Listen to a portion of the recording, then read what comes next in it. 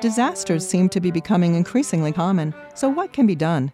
I'm Dr. Lynn Pasquarella, president of the American Association of Colleges and Universities, and today on the Academic Minute, Ilan Kelman, professor of disasters and health at University College London, examines some options.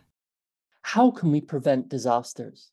Some buildings stand up in an earthquake or tornado and some collapse. Some people manage during a drought or flood and others are devastated. So it is not the earthquake, tornado, flood, or drought that is a disaster. They are only hazards. Some people and infrastructure can deal with hazards and some cannot. The lack of coping for a hazard is called vulnerability. It could be poorly constructed buildings, breaking planning regulations, not receiving or understanding warnings, being unable to evacuate due to illness or mobility restrictions, criticizing corruption or military spending and being arrested or murdered for doing so, poverty, demanding life on marginal land, fearing assault in an emergency shelter, and many others, making it difficult to deal with a hazard even when knowing exactly what to do. Preventing disasters means reducing all these vulnerabilities so that everyone can deal with hazards.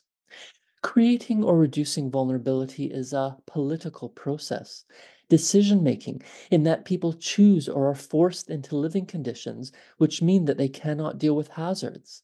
This vulnerability causes disasters.